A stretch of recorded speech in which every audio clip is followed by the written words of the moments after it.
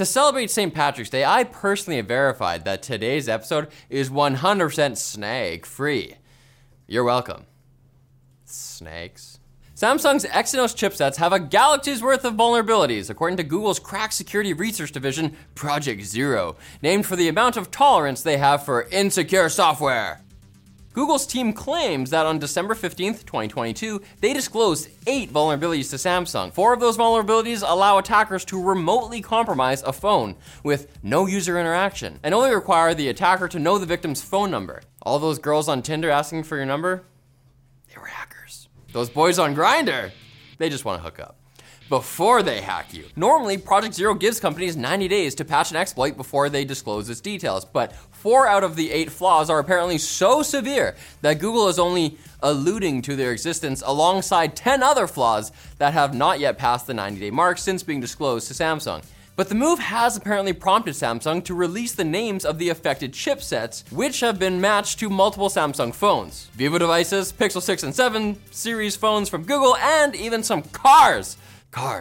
If your device is affected, make sure to update as soon as possible, and if you can't, turn off Wi-Fi calling and VoLTE in your device settings. Apple is working on natural language generation features for Siri.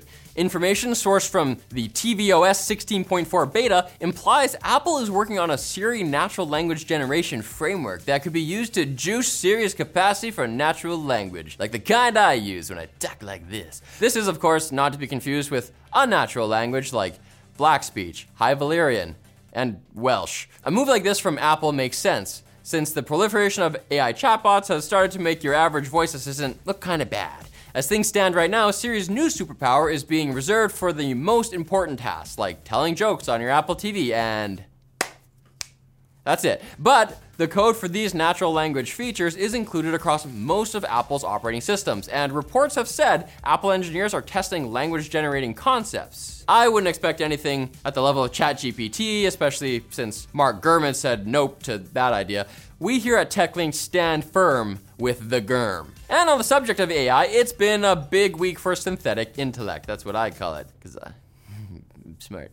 AI image generator Midjourney finally figured out what human hands look like. To be fair, these look pretty weird. Gross, put them away. In less polarizing news, Google announced AI integrations for Workspace, helping you summarize emails in Gmail, capture notes in Meet, and brainstorm in Docs, which will come in handy when you get writer's block on the 400th page of your fanfiction of Monk, starring Tony Shalhoub.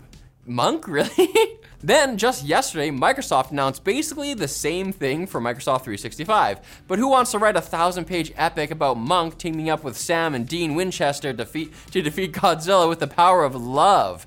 Something I don't love is how ChatGPT 4 was able to hire a TaskRabbit worker and convince the human to solve a CAPTCHA for it. The model was able to lie, claiming to be a visually impaired human. And even if the worker saw through the lie, do you think they're turning down a paying gig? Robots are employers now? We'll all be working for the robots in a few years anyway. Now it's time for the Quick Bits, brought to you by Brilliant. Sure, you can watch YouTube videos to learn about stuff, but if you want interactivity, you should check out Brilliant. Their website and app makes learning STEM topics accessible and fun by using active learning with problem solving and interactive visual concepts without harsh grading, long lectures, or strict time limits. Stupid college.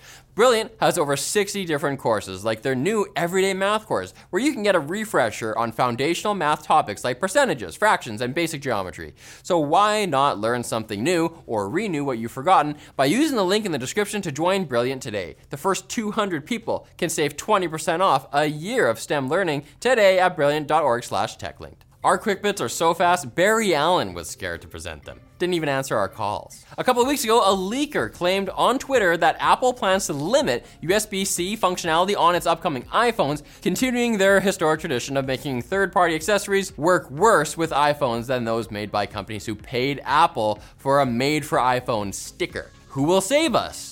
It's the EU. It's always the EU. They're in the future. Turns out the common charger law adopted back in October forbids limiting charging speed on third-party cords, although Apple could still limit data transfer speeds unless you buy the USB-C Pro Max XDR Complete Cold and Flu sinus Apple device. YouTube TV has raised its base subscription costs by $8 a month, meaning the streaming TV service...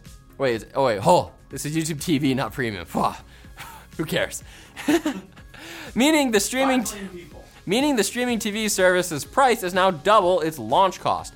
On the bright side, they're reducing the 4K add-on from $20 to $10. That's pretty good if you don't mind paying an additional $10 for the 8 channels actually supporting 4K, and some of those 4K channels actually just being upscaled 1080p. The service had 5 million users as of last year, and I'm sure they're all thrilled to pay cable prices for fewer channels. Stop watching sports, you guys. Meta Verified is rolling out on Facebook and Instagram in the US, giving Americans the privilege to pay $12 a month for a checkmark, exclusive stickers on your stories, and other perks. Hey, it really is my mom. All you have to do is provide a government-issued photo ID to a company built on collecting and monetizing your private data. If the prospect of handing the Zuck a photo of your driver's license fills you with warm sparkles, the waitlist to sign up is open now. Razer has released the Atlas, a pane of tempered glass that you can swipe your mouse all over for the low price of $100. More like a pain in my tempered ass.